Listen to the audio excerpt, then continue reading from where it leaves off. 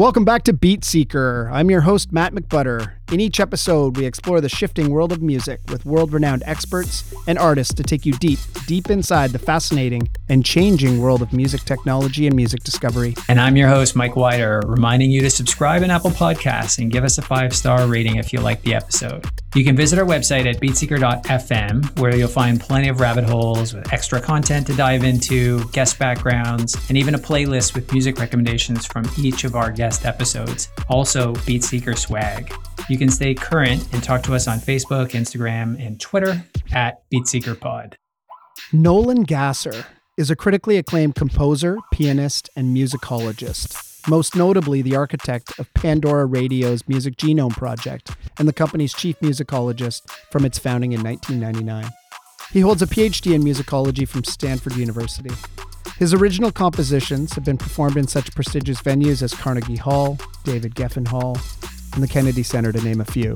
Pandora was a pioneer in music streaming, arriving on the scene well before Spotify. They also popularized the concept of automated music recommendations, realizing their vision of creating a personalized DJ for all of us. We speak to Nolan about how Pandora got started and why the Music Genome Project was so critical to its success. We also talk about his recent book that tries to explain what shapes our musical tastes and why we love music. Nolan, welcome to Beat Seeker. Thank you so much. Great to be here. Well, we're really excited to have you with us today. Your career has touched on so many groundbreaking innovations in music, and we'd like to start with the Music Genome Project and your work with Pandora. Sure. My understanding is that you were finishing your PhD at Stanford and you were contacted by Tim Westergren to recruit your help with a project called Savage Beast. Can you tell the story of meeting with Tim and the birth of the Music Genome Project for our listeners? Sure, absolutely. So indeed, I was at the tail end or near the tail end of completing my thesis at Stanford in Renaissance musicology. My career prior, I've always been a composer and a pianist, and I studied in Paris back in the late 80s. And when I was there, I discovered for myself music of the Renaissance. So it kind of took my career in a left turn, and I got fascinated with musicology, in particular, how music operates in the Middle Ages and the Renaissance, quite different from post-Bach. And so the only way to really understand that, of course, is to, go deep into the academic sources. And so I ended up getting fortunate to get into the doctoral program at Stanford, and really thought my career was heading towards one in academia and publishing, which was no problem, certainly. But again, I've always been an active, performing and composing musician. So I think I just taken my quals, and I was like maybe halfway done with my dissertation when indeed I got an email and was connected with Tim Westergren. And we actually did have a pretty lively and in my mind, still quite vivid conversation at the coffee house at Stanford. And he told me about this brand new company. They had just gotten some angel money. Him and two founders, a guy named John Kraft, who was a fellow Stanford, a friend of Tim's in the business realm, and a guy named Will Glazer, who was at Cal, Berkeley, and was really the real sort of brains behind the engineering side. And the three of them said, there's got to be a better way of recommending music and connecting, performing and recording musicians to the fans that would love their music and vice versa than what's currently available with, Amazon and the technology known as collaborative filtering, which we can get into. And so the idea was, let's actually analyze the music in order to make those better connections, to actually see what's going on under the hood. And so Will came up with this, a bit of a tongue-in-cheek play on words from the Human Genome Project of the Music Genome Project. And the idea certainly was to break down music into some sort of genomic essence. But none of the three were trained musicians. Tim is a musician and, certainly quite talented, but a little bit more self-taught. He had been in a couple of rock bands and didn't have that deep kind of theoretical background. So they certainly needed people that could dissect music in a more technical, more theoretical standpoint And I was at the right place at the right time. And he saw in me, not only did I have that background in music theory and music analysis, which is a big part of getting a PhD in musicology, but that I was quite eclectic. Even though I was a classical musician, I was raised on rock, rock musician, a jazz musician, was always very interested in different musical styles. So he gave me the opportunity, all three of them gave me the opportunity to take this idea of the Music Genome Project and to really run with it. And so I am the architect of the Music Genome Project. That's awesome. So Nolan, as I understand it, I guess the idea is that we want to build algorithms that can provide better recommendations, and algorithms need data. And so the idea was to manually curate thousands, potentially millions of tracks to assemble this genome or database that the algorithms could then feed on to give better recommendations. And we interviewed on episode 1 an engineer, Paul Lemaire, who was at one of the original guys at Econest, which I guess Spotify acquired some years later. And I guess they started probably 5 years after you guys got going. But they were using software and AI and bots to sort of go out there and assemble their database that would power their recommendations engines. You guys did something very different. As you note, you were using humans to do this. And I was wondering, why did you need humans? Was that because your project kind of predated the technology to do this in an automated way, or that the humans, there's no substitute for the human ear in these things, and that you really need people to do it well? Well, I think it really is the latter. So when Tim and I first met, just backing up to that meeting at the coffee house there, we really talked about some of the problems in the music industry. That, the record labels had such a stranglehold on what was being promoted, the radio stations and their programmers. It was a pretty limited amount of music that really got a lot of exposure. And unless you were one of those people that like to hang out at used record stores and kind of dive into the bins and were a real sort of aficionado, you'd have a hard time of connecting to music that really, touched you in an important way and that kind of met your own taste profile. So that really was the essence. There was really almost kind of a moral essence to what we were trying to do at Savage Beast Technologies. That was the sort of initial name of the company. It was coined by John Kraft, our original CEO. So the initial idea was, let's break down music, let's analyze music. There was really never any kind of discussion of let's use machine learning or sort of machine listening to try to understand the music. But once we got going, and I had already actually designed, I actually went to Milan. I was working still on my dissertation. I spent about 6 weeks there. And so a lot of the first drafts of the Music Genome Project took place while I was there. And of course, as a musicologist, I understood what are all my approach was actually, I think, more than the original founders, was to take this idea, this metaphor of the Human Genome Project is the Music Genome Project, to take it quite seriously. Obviously, it is a metaphor. Music is not a biological species. But the idea is, how can what do we learn from the Human Genome Project that we can use to our benefit? So we humans have around 20,000 genes. We all share the same genes, right? And it's the way that our genes are expressed that make us who we are. And so we share a lot in common in terms of that expression of those 20,000 genes with our parents and our children and our siblings, and less so directly with people we're not related to, but we still can share certain expressions of certain genes with people that, have the same, eye color or same propensity to be a good golfer or whatever it may be.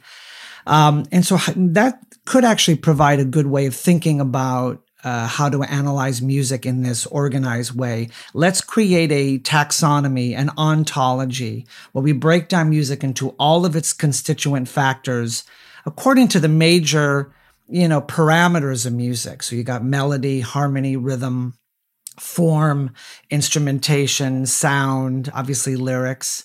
These are just things that are so, utterly complex that just on the face of it, I would be amazed and really very dubious that any kind of machine could give me much in terms of understanding the level of chromaticism in a passage, or how modality is used to underlie a sort of harmonic palette, or the way that sort of the ostinato effect of melodies impacts the experience of a Rolling Stones song. And so when we actually got started with Savage Beast, and we were actually beginning to go out there in the marketplace, we did discover that there were other companies that were using machine learning. I can't even remember some of the names of them. There were some good competitors like Mood Logic, where Dan Levitin was involved early on, and some others. I can't remember the ones that were using machine listening. But when we actually looked at what they were revealing, it was just so banal, and it was just so unpenetrating into making those connections between pieces of music and correlating them to one's individual taste, that, certainly early on, it was nothing that we thought worth pursuing. I think in more recent years, I haven't been with Pandora in a while. I think they are using some. Because what can a machine, what can a computer do? It can certainly capture, the sort of intensity of the sound, certain shifts in dynamics, loudness and softness. But can it really understand how a melody sort of defines a narrative? Right. I'm not sure. And I guess these weren't just regular Joes off the street that you say come in and listen to these songs and write down some attributes. These are actual musicologists or people with musical backgrounds that you're asking to do this task. Yeah, so we really had to create, and as I look back at it, it was really, almost kind of crazy and sort of miraculous that we were able to pull it off. The genomes themselves have hundreds of genes, 400 or more individual factors. We take these big parameters, melody, harmony, you break them down into the individual genes, and they have to be coded.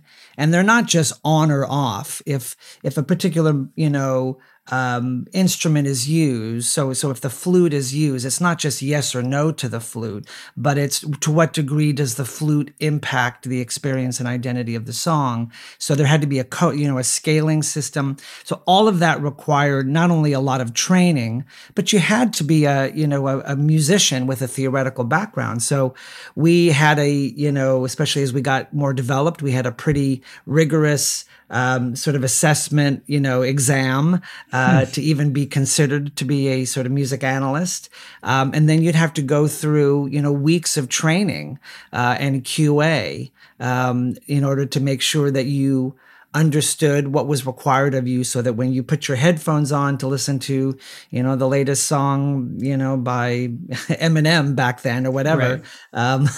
that you knew, or a Miles Davis track, or eventually when we got into classical, a Stravinsky ballet, that you really knew what you were doing.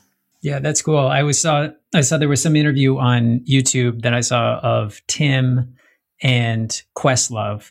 I guess he was a music advisor or had some affiliation with Pandora, and Tim was giving him a tour of the area where you guys had the analysts set up, and it was pretty cool. I think he was impressed as well, and that they're setting up at these stations, and there's a myriad of monitors, and they're having to write down or decompose all these attributes. Right, exactly. Kind of tried to sort of reverse engineer what was going on. Yeah, it was amazing. There was this floor of a whole bunch of bunch of rock musicians, and all of their tour genes, and it was a great gig. You would get paid to listen and better understand music during the day, and then you'd go back home and do your gigs at night. And so it was a very sort of desirable position, and I think it really still is. I'm picturing cliques developing, they're like at the lunch table every day. There's like the jazz table and the rock table and the hip hop table. Yes, well, indeed, because we actually, did one of the things that we do, and I, as I look back, I think it makes a lot of sense. I'm not too sure I would do it differently, but I do think there are things that Pandora, even to this day, could do that I almost wish as a listener they would do more than they're doing now. What we did is, we started off, even though I'm a classical musician, I wanted to start with the most sophisticated, realm, the most sophisticated species. This was a commercial venture, so we started, of course, where the money is in pop and rock. So we created our pop rock genome, called it the sort of main genome. And that's how we got started. And then the next genome that we built was actually through one of our first client relationships with Barnes and Noble. They asked us to create a jazz discovery application for their website. And so we had to create a jazz genome. And that really for me was a big sort of expanse and evolution of the genome that I think set the stage for all the other genomes. And of course, we went back to the pop rock genome. But then we later created a hip hop genome, and then a world music genome, electronica genome. And then finally, at the very end, we created a classical genome.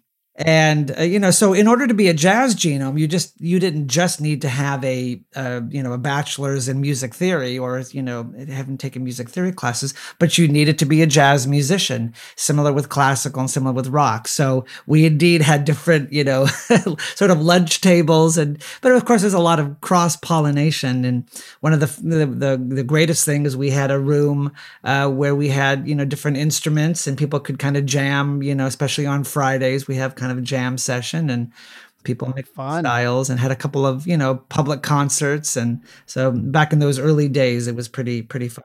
That's cool.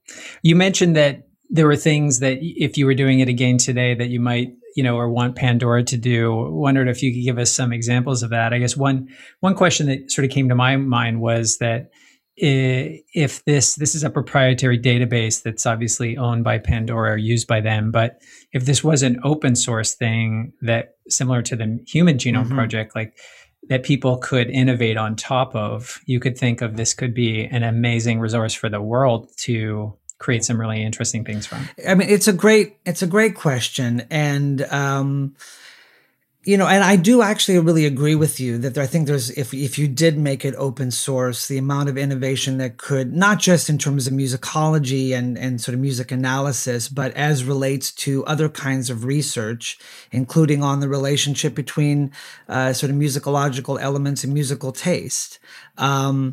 That if this was really open, I do understand. Obviously, it's a business, and the genome is the IP. So I get that. I mean, I think at this point there's sort of a barrier of entry that Pandora has in terms of the amount of music that's been analyzed. That'd be hard for anybody to top that. But that's certainly a question for them. But one of the things, for example, that I always advocated for really from the very beginning, and I think they do a little bit of it, but I think could do a tremendous amount more, and that's the ability to go across genomes, really in a kind of sort of conscious way. So if you kind of step back, the metaphor of the Genome Project is that this is sort of a species. You've got the species of rock, and it's got its genes. And then you got the species of jazz with its genes. Well, if you look at the metaphor of biology, we as humans share like 98% of our genome with the great apes, and even like 57% of our genome with the fruit fly, right? So there's a lot of a lot of the genes that go across, and so I think it would be wonderful for a listener to go on and say, I'm a huge Bill Evans fan, but so what would I like in rock? I don't know that much about rock, or what would I love in classical? Or I'm a David Byrne fan. What would I love in classical? And because between the classical genome and the rock genome, there are a lot of genes that are in common. They may have some different scaling. But that, data science is obviously gifted at those kinds of things. And I think there may be some of that when they're creating, some of the playlists now, because certainly, I left really having any involvement with Pandora 2008, 9, maybe a little bit up until 2010. So I know they've done a lot of things since then, but like I can't go in and say, hey, find me what matches Philip Glass in hip hop, right? And I think that would be cool. The ability would exist just by finding those genes that are in common between the different genomes, and then kind of going from there. In this day and age, is there still the same use of even having genres? I mean, genres were useful for your project. They were useful as an organizing mechanism when I was walking around a record store back in the day, so that I, could kind of go genre to genre. But in this day and age, particularly with all of the cross-pollination, those sort of hybrids, hybrid species, rap rock, trap rock, there's trap country, Lil Nas X's recent hit, they were calling country trap, right? Which is kind of like a right. hybrid of hybrids. And now right. people don't really go and experience music by starting with a genre anymore. The way that they're getting their music digitally, they might get it around a mood, right? Like, or a particular activity. Like I might have my Friday night party mix, or my workout mix, or Sunday chill. So what's your take on kind of the value of genres in this day and age? Well, yeah, it's another great question. I mean, this is actually a topic which has fascinated musicologists and thinkers for a very long time. Genre is a bit of a, I don't know, it's sort of a double-edged sword, or there are goods and bads of genres. I think it was Adorno that basically said that genres are sort of useless or meaningless, rather, almost as soon as they're christened, because genres sort of suggest that something is confined, something is fixed. It's a rock song, or rock is this, or trap is this, or impressionism is this. But the art evolves. Artists are constantly, sort of shifting their orientation and not wanting to sound like the previous generation and even the previous month.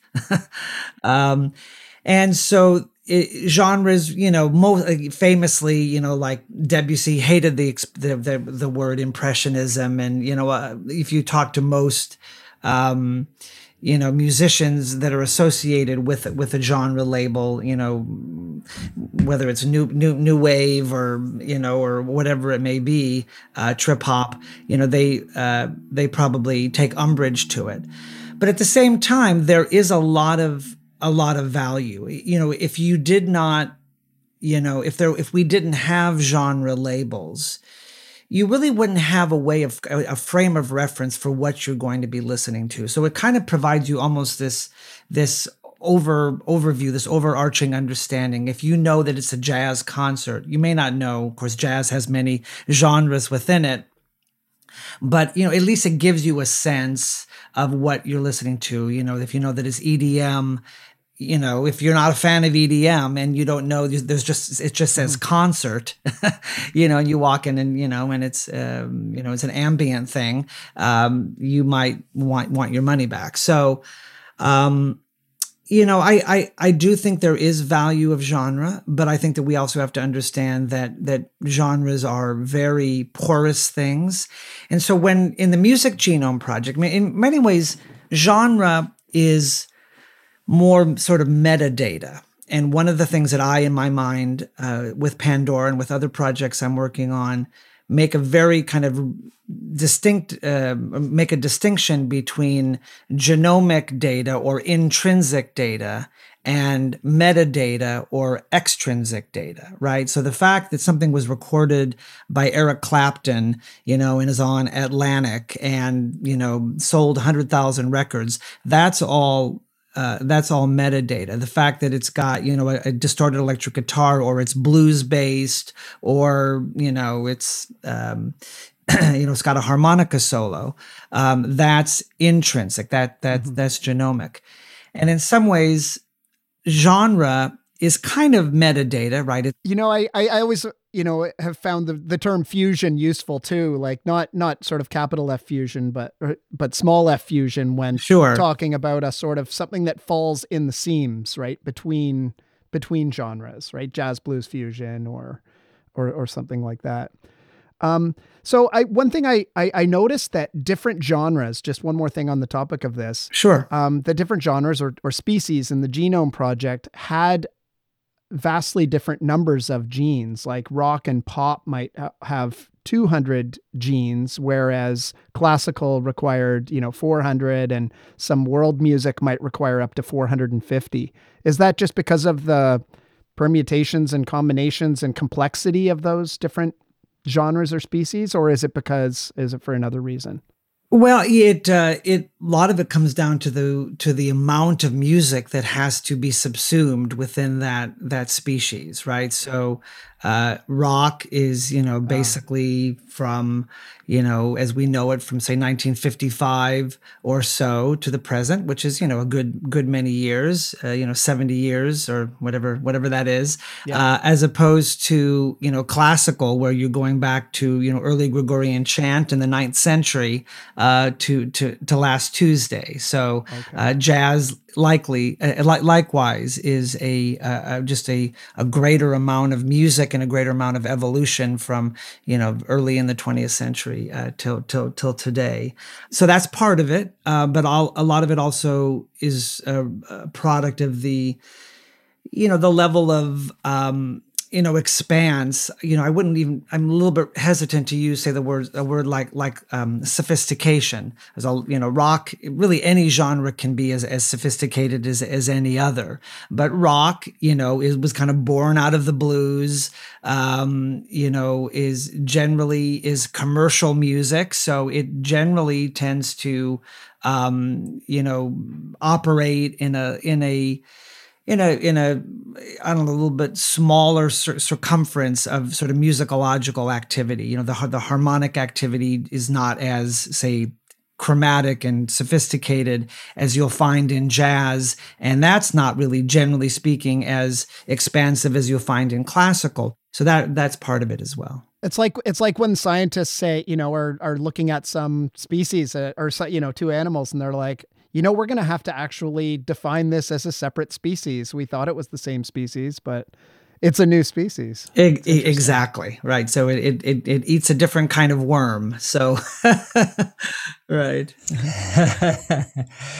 So Nolan, several years ago, you authored a book called Why We Like It: The Science and Culture of Musical Taste. Was it your work on the Genome Project that inspired you to write this?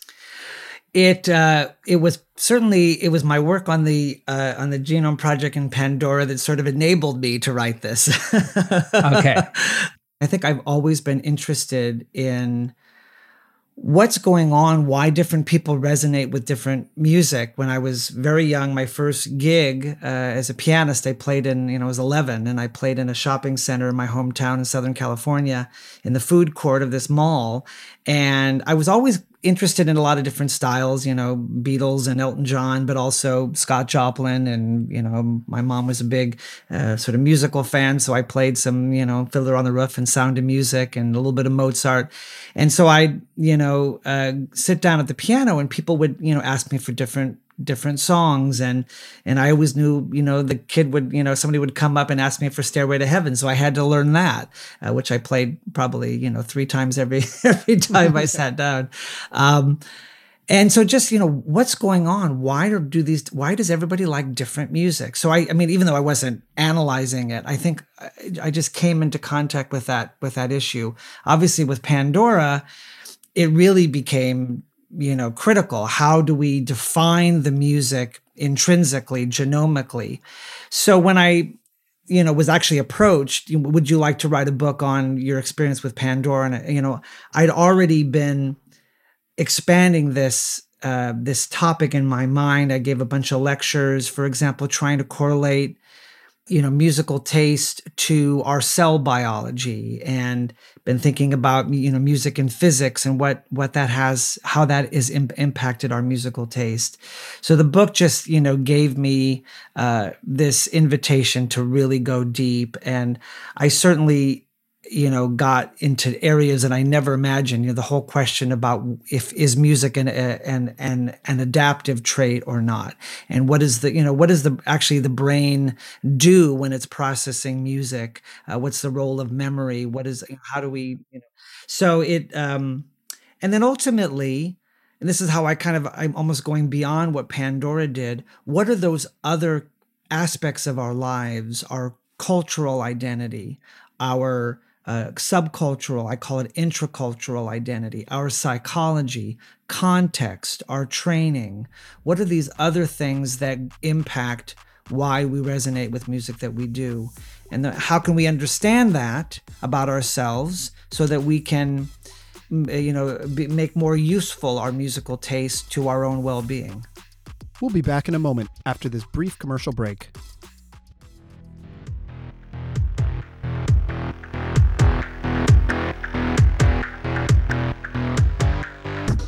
Our episode today is brought to you by Boombox. Are you looking for new ways to discover new music?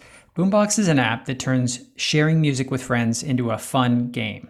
In each round of the game, players submit a song that matches a theme, like best song to dance to or best song I've heard this year. You then vote on who had the best picks. Boombox used to be played with just small friend groups, but recently introduced a new version where you can play in public games. Matt, we've been playing in a few of these games. How are you doing so far? The public games are definitely harder because you don't know the tastes of your fellow players as well. But it's really expanding my music discovery to new tunes I wouldn't have otherwise found. The game's super fun to play, and it automatically produces a Spotify playlist each round. To find out more, visit boomboxsoftware.com or download the app from the Apple or Google stores.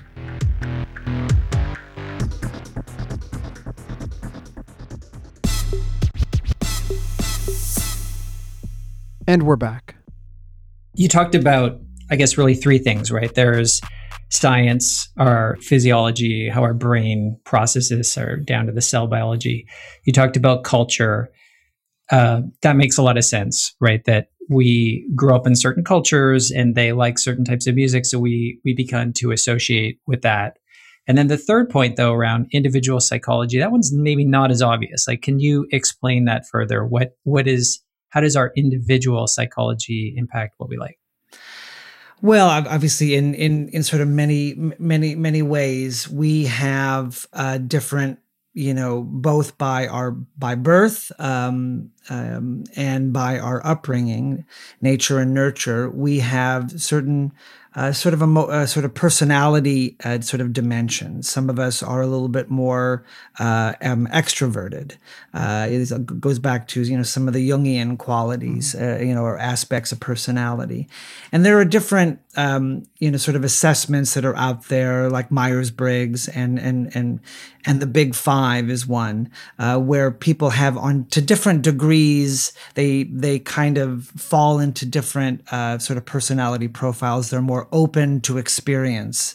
In other words, more open-minded. They're more conscientious. They're more extroverted. They're a little bit more sullen, and so forth. They're more sort of agreeable. And these are kind of part of who we are, and how it affects how we interact with people. And so if you are more open to experience, if that's just part of your personality profile, then you probably will be more innately open to exploring a musical style that you haven't experienced before, or maybe a musical style, whether it's a world music style or classical or jazz.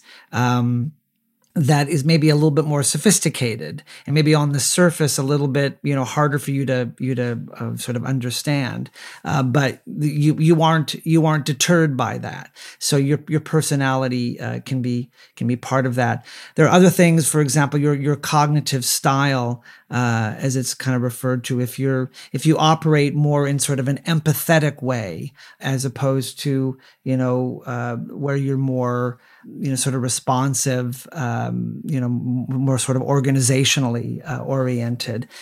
On some level, these will have an impact, whether you're interested in the music of Bach and its very organized sort of dimension, or the music of Erik Satie, which is much more of a sort of an emotional kind of expression. It's not a simplistic one-to-one correspondence by any means, but who we are individually and our own psychology certainly is part of what's going on when we say, I love this music, or I don't care for that. I wanted to maybe just touch upon the point you're making about some people are open to new stuff and maybe some people are not. And, there was a story I was reading about, which you would probably know far better than me, about Stravinsky, and when he debuted The Rite of Spring in the early 1900s. As I understand it, the performance was so controversial that a brawl broke out in the theater, and that people were yelling and screaming, because half the audience hated it so passionately, and the other bunch were saying that it's amazing. And then only days later or weeks later, all of a sudden it became sort of everybody was loving this thing, and it became a classic. So there are some times when new stuff comes along and we hear it and then we don't like it, but then gradually it becomes accepted over time. What is happening there? Can you explain this sort of phenomena of how new music is introduced? Well, it obviously is a complicated one, but yeah. So the story of the premiere of the Rite of Spring in Paris in 1913 is pretty famous. Stravinsky was a bit of a darling already. His previous ballet was Petrushka, and has actually a lot of some of the same characteristics, some of the same, approach to harmony and some of the sort of rhythmic freedom. But it really is taken to town by Stravinsky in the Rite of Spring.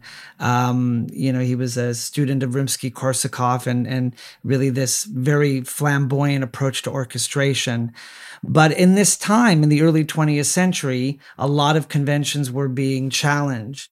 All art is often just kind of a reaction. It's either a reaction to kind of promote something that's brand new, or it's a reaction against something that's considered getting a little bit stale. And the thing that Stravinsky really introduced was a real freedom of rhythm, sort of breaking the tyranny of the bar line, as he called it. So that in the dance of the adolescents, that yum bum bum bum bum yum bum yum bum bum bum, where you can't really tap your foot to it. You can't find right. the downbeat, because he deliberately goes against it. So the first time that you would hear that, especially a more conservative audience that was used to, the Strauss waltzes and more, everything being in 4/4 time, would just find that very jarring. Where's, what's going on? What is he doing with that rhythm? And then all of the harmonies and just this vibrant color of orchestration. There's a very famous story right in the beginning of the opening, ba da da da da da da, is a bassoon solo, but it's way at the top of the bassoon's register. And famously, Camille Saint-Saëns, who was a very established French composer, said, what instrument is that? So new is often equated with bad, right? For some people, and for others, kind of already tired of the old, it was like, oh my God, here's our new savior, which I think is often, overstated. And I think that in many ways that just the floodgates were open, that, especially the more aesthetically oriented crowd could say, hey, we don't have to, compose music, hear music, in the same old overwrought way that, all of, other French composers like Saint-Saëns and César Franck and others were doing. There's now a new, more vibrant, more modern way of doing it. Yeah, no, it makes sense. It makes sense. It really is fascinating. I've heard you describe, I guess one of the goals of the book was obviously to understand where our tastes come from, but also to help the listener to empower our tastes. And I was wondering if you could just explain a little bit more about what you mean by that. If you had a bunch of people, talking, while you're trying to have a conversation, you would tell them to, to stop. But we can listen to music in the background, and it doesn't impact us sort of negatively. So music can be great as background music for some personalities that are, more that sort of empathetic quality in our cognitive style. They can actually be more effective doing homework, for example, while listening to music in the background. So music as background is great.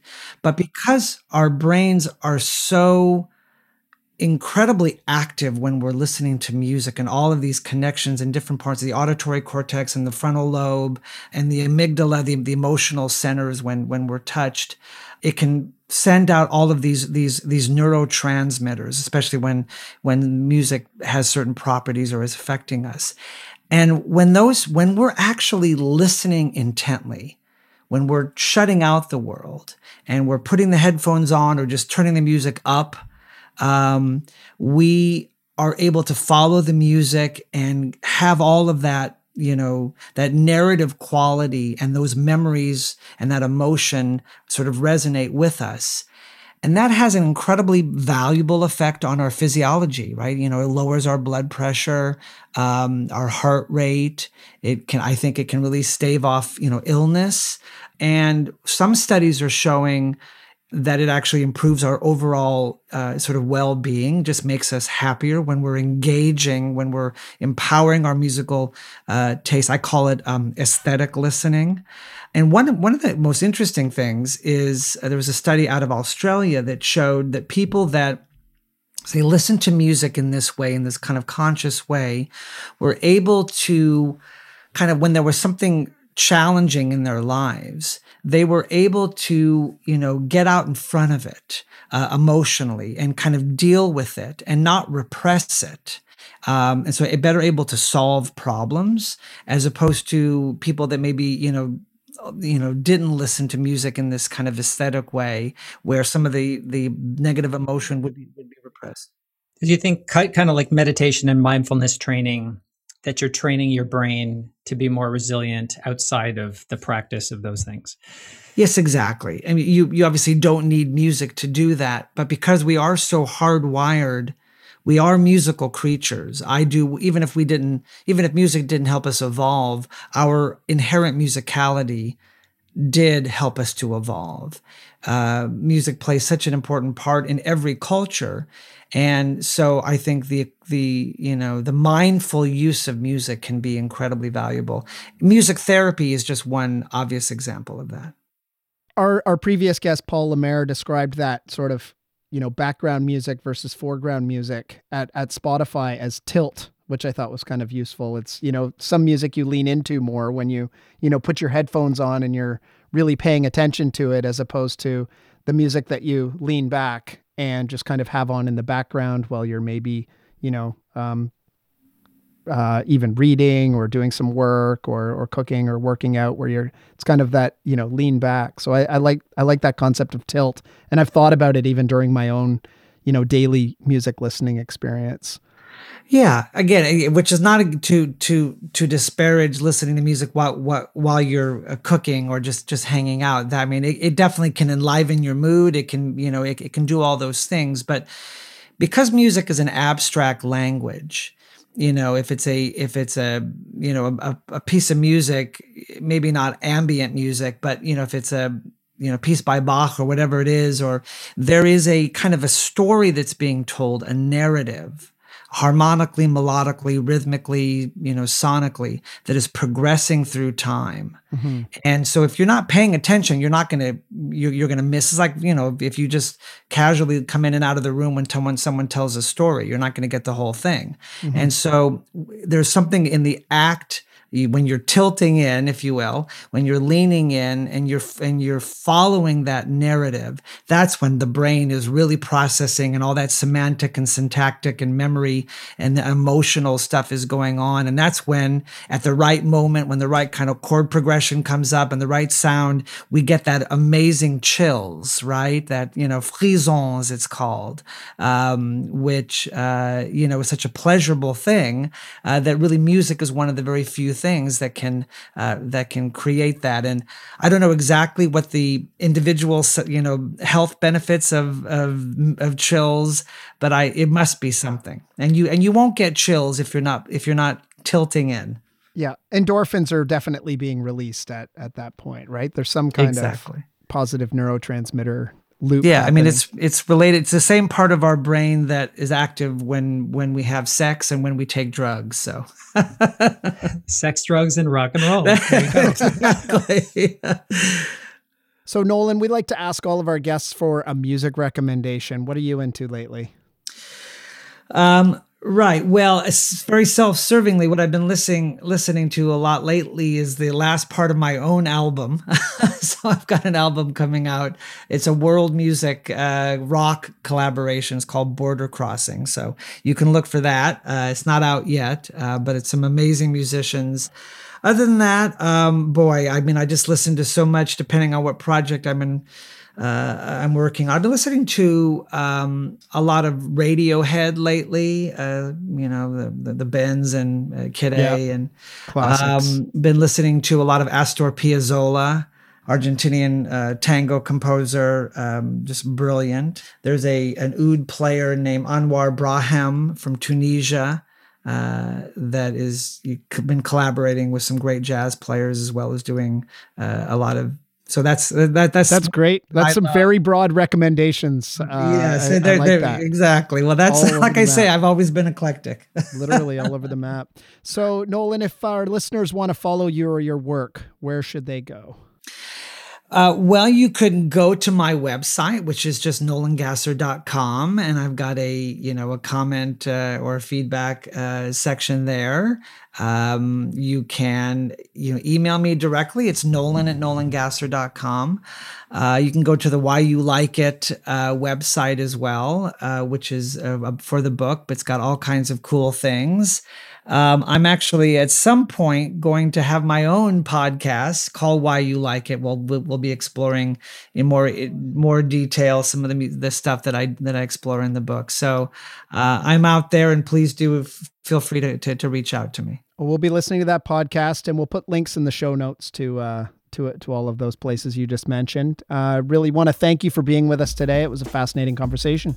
Really, really good. Thank you. Thanks so much. I really enjoyed it. Thank you. You've been listening to Beat Seeker with your hosts, Matt McButter and Mike Wider. If you like the show, go to Apple Podcasts, Spotify, Stitcher, or wherever you get your podcasts and hit the subscribe button. While you're there, leave us a rating and a comment and share it with your friends and colleagues. If you want to dig deeper into this content, visit beatseeker.fm. That's BEAT Seeker.fm. And if you want to be part of the show, check out our Patreon link. Interact with us on social media at BeatSeekerPod. BeatSeeker is recorded in the Devil Lake Studios and the Tunnel Under Arundel. The show is produced by Matt McButter, Mike Wider, and Kate McCartney. Tim Ratledge is our editor. Thanks for tuning in, and keep seeking.